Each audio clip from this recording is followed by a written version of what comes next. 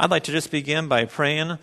Ernie, thank you for sharing this morning about Gideons, and appreciate your ministry with Gideons International. They're doing a work all around the world, and that's wonderful. I love it. All right, let's pray. God, we come to you this morning thankful that we have the opportunity of having peace. We have peace because we can be reconciled back to you, God. That's through Jesus. Thank you so much for that. And then there's peace that you can give to us on a daily basis. Just because we have a relationship doesn't mean that we always feel peaceful. Life can be difficult. But God, you are a God of peace, and you continue to minister to our needs, and I thank you for that. Lord, I pray that you would teach us right now from your word. I thank you for this opportunity that we have to come together. I pray that the words that I share would be only in agreement with what you have revealed to us, and may it be given by your Spirit's power today. In the name of Jesus we pray. Amen. All right, I'm going to try to go back to the, there we go, that slide there. This verse was read this morning here. I'm not sure if it's my clicker that keeps on doing that or not, Coco. Coco, if we can go with the next slide there. This verse was read this morning, Isaiah 9, verse 6. And this is a verse that we see oftentimes this time of year at Christmas. We began to look at this last week. It says this, "For unto us a child is born. His name shall be called Wonderful Counselor." We looked at that last week. "Mighty God, Everlasting Father, the Prince of Peace." You see that verse this time of year, don't you? You see it on coffee mugs. Coco, just as I'm talking here, go ahead and scroll through these. You see these on coffee mugs. You see them on T-shirts. You see it on wall art. I went by a church this last week, and it was on the reader board, on their digital reader board. The verse was up. This is a verse that we have. It comes this time of year. Last week, we looked at the fact that God is our wonderful counselor. Through Jesus, he is our wonderful counselor. We need a wonderful counselor. He is our wonderful counselor. Jesus is also given the title Mighty God. Go with the next slide there. He is our mighty God. It's true. But you know what? Not everyone believes that he is the mighty God or that Jesus is the mighty God that is being prophesied. I was looking this 2 weeks ago, actually, at an online article, and it was from Jews for Judaism. Because I know that in Judaism, they do not believe that Jesus is the Messiah. So they receive the Old Testament. They would say, yes, this is the revealed Word of God. But they don't believe that Jesus is the Messiah, and so I was wanting to just read, well, what do they believe about this prophecy here? Who is this prophecy written about? And as I was reading through, they were saying it is Hezekiah, King Hezekiah, 13th king of Judah, ruled right after Asa. And they would say, and as I was reading their commentary, they were saying that this king here, this deliverer, this coming deliverer, is King Hezekiah. Now, I can see how an earthly king would be called or given the title Wonderful Counselor. That makes sense. I could see us giving that title to an earthly king, can't you? Or I could even see the last one, Prince of Peace, being given to an earthly king. But when we come to this one here, Mighty God, and next week, Everlasting Father, I cannot give those titles to an earthly ruler. I can't. Can you? I can't do that. And yet this deliverer who is prophesied about 700 years before Christ ever stepped on, ever came as a baby, he has said that this deliverer will be the mighty God, the everlasting Father. I want to hear from you really quick. When you think of mighty God, and you think about Old Testament passages that would have to do with God displaying his mighty power, what do you think of? Share with me. What do you think of? Yeah, Mike. Yeah, good. That's one of the very first things I thought of. That is a display of God's power. When he parted the Red Sea, I began to hear something over here. Creation. Good. Yeah, chronologically, the very first display of God's power was his creation of the universe. All he had to do was simply speak it. And it was all of a sudden the existence. Okay, excellent display of God's power. What else do you think of? Sending fire to the altar. Good. Elijah.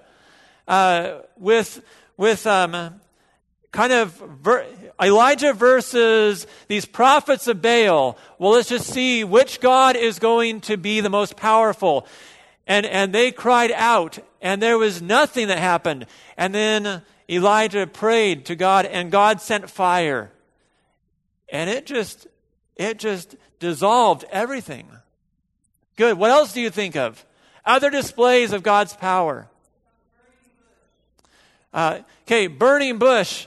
Excellent. Someone over here. I don't know who. Angie. Good. Thank you, Angie. The burning bush. We're going to get there in a bit. Good. Excellent. You're thinking correct. Yes, Mia. Battle with Gideon. Yes. Good. 30,000 people. I think it was 30,000. No, that's too big. Get smaller. No, that's still too big. Get smaller. No, still too big. 300. Okay, now you're good. Now you're good. Now you can go and take on. Because God is saying, you have me. You have me, and that's all you need.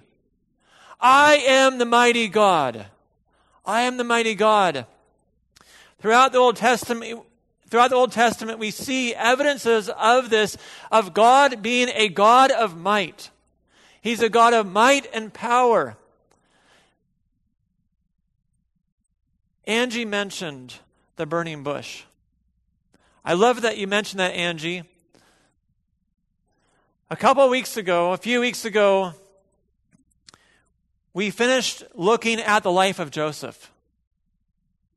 And Joseph was taken to Egypt. He was sold as a slave, and he was in Egypt. And while he is in Egypt, he becomes the second most powerful man in all of Egypt. The only one greater in power is Pharaoh himself. Time goes on, and we read in the very first pages of Exodus that about 430 years have gone on, and Joseph and his family, a.k.a. Israel, is living in bondage in Egypt. And we are told in the pages of Scripture that the Egyptians were ruthless to Israel. And it says that there was a king that arose, Pharaoh, who did not know of Joseph or his family. Didn't know any of that story. Didn't know anything about that. And he was ruthless. And he was fearful because he was believing that these Israelites are multiplying like crazy. And they're going to outnumber us if we don't do something about it. And so he put them in bondage and made them slaves. And he even got to the point where he was so cruel as to say, if there is a male child born to the Israelite woman, throw him in the Nile River. Throw him there. Discard him. And Israel cried out to God, God, where are you? Help. And God heard their cry for help. And he sent a baby. Don't you love how God answers our prayer and how he works? Because how he works is almost always the complete opposite of how we ourselves would do things. I'm going to answer your request. And the solution is in a baby. And Moses, who should have been killed, was placed in a basket of reeds, placed in the river, and delivered. And God raised Moses up, who was raised by the Egyptians, knew them well, knew the culture well, was taught by them. And one day as he's out there, he sees a Hebrew man beating. Vice versa. He sees a Hebrew man beaten by an Egyptian. And I think that there must have been some anger that just came over him because Moses went and killed the Egyptian man. The next day, word got out, and Moses feared for his life, and he took off for the hills running. And time, we are told, went on, and Moses got married, and Moses became an ordinary sheep herder. And while he was tending his sheep, sounds like a Christmas carol, while he was tending his sheep, he saw a bush that was lit on fire, but it was not consumed. And that was crazy to him. And out of the bush, God's voice came. Moses, Moses, I have heard the cries of your people. I have seen their misery. And I'm going to send you. And I think Moses was terrified. You're going to send me? You're going to send me back to those people? Back to the land where I grew up? You want me, a sheep herder, to go to Pharaoh himself, and you want me to say, hey, let my people go, and he's supposed to listen to me? I don't think so. I don't think so. What am I supposed to say? What am I supposed to say? Who's sending me? You tell him this, Moses. I am is sending you. I am is sending you. You go tell them that I am has sent you. What if they don't believe me? What am I going to do? Moses, what is in your hand?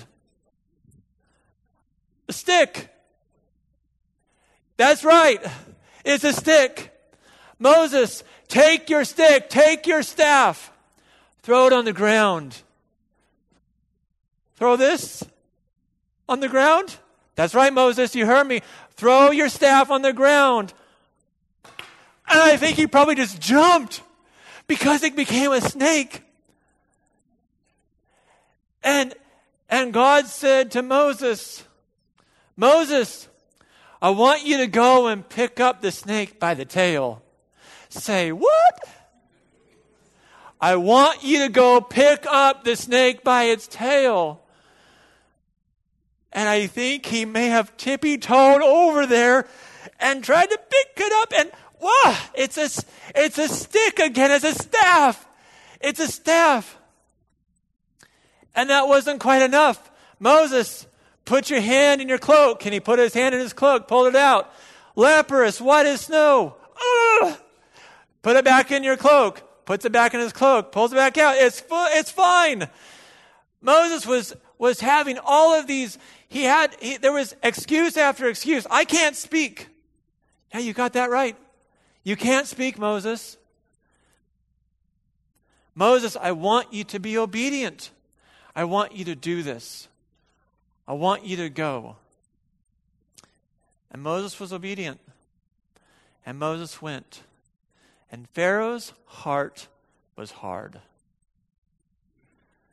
And God displayed mighty act of power after mighty act of power. plague after plague, revealing that God is a mighty God. He is a mighty God. Jehovah is mighty God. Isaiah the prophet said about the coming deliverer, the Messiah, his name will be called Wonderful Counselor. But not just Wonderful Counselor. That tells us part of it's his title. It tells us a part about who he is. But you are not only to give him just the name simply Wonderful Counselor. Give him the name Mighty God. Why? Because the deliverer, the coming deliverer, will be mighty God. He is mighty God. Jesus, the Savior, is mighty God. Do we see this? Do we see this in the New Testament? Do we see this in the Gospels? Yes, we do. When we look at the ministry that Jesus had to us, Jesus restored the sight of people who were blind. He made those unable to walk, able to walk. He cast out demons from those possessed. He fed the multitudes using a little boy's lunch. He commanded the winds to stop, and they stopped. He turned water into wine. We even have record of 3 occasions where people were dead, and they were brought back to life. Raised back to life. Is Jesus a mighty God? Absolutely. Absolutely, yes. He is mighty God. We have it foretold that he would be mighty God. Mighty God has been revealed to us. Mighty God has come down to live among us. Mighty God put on flesh. Mighty God became a baby,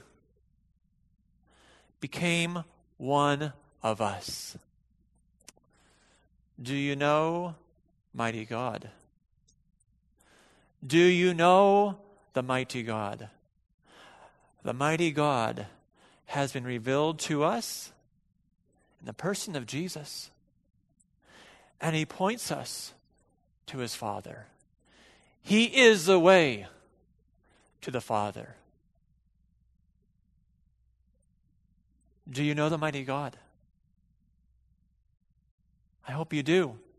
If you don't know the mighty God wants to know you.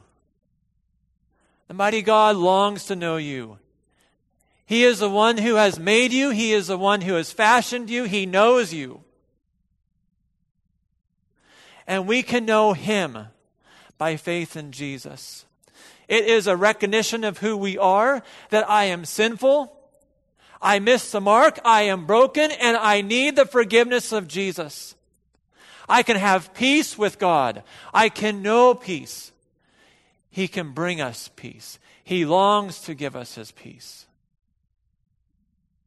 He is peace. And when we confess our sin and we come in faith to Jesus, we are reconciled back to God the Father. That is why Jesus came, to reconcile you and me who are lost back to our Father who we are made for. I trust you have that relationship. If you don't, I trust you sense the Spirit speaking to you right now, saying, you need this relationship. You were made for this relationship. This relationship is available for you. Do you know that relationship? Do you have that relationship? God, I thank you. I thank you that you are the mighty God. God, I thank you that you sent your Son, Jesus. Your Son, Jesus, you are the mighty God. You are foretold.